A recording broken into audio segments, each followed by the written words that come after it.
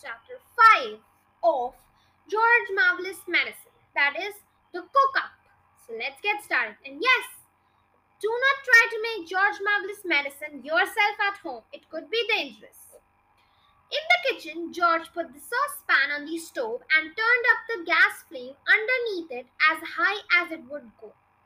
"George!" came the awful voice from the next room. "It's time for my medicine!" "Not yet, Grandma," George called back. "There's still 20 minutes before 11 o'clock." "What mischief are you up to in there now?" Grandma screeched. "I hear noises."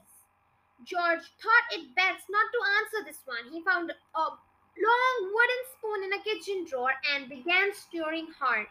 The stuff in the hot pot got hotter and hotter. Soon the marvelous mixture began to froth and foam. A rich blue mixture, the color of peacocks, rose from the surface of liquid, and a fearsome smell filled the kitchen. It made George choke and splutter.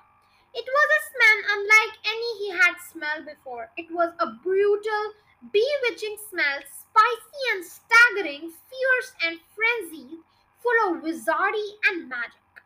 When he got a whiff of it, his nose, firecrackers went off in his skull and electric prickles ran along the backs of his legs.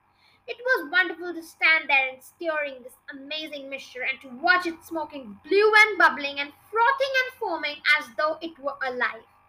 At one point he could have sworn he saw bright sparks flashing in the swirling foam.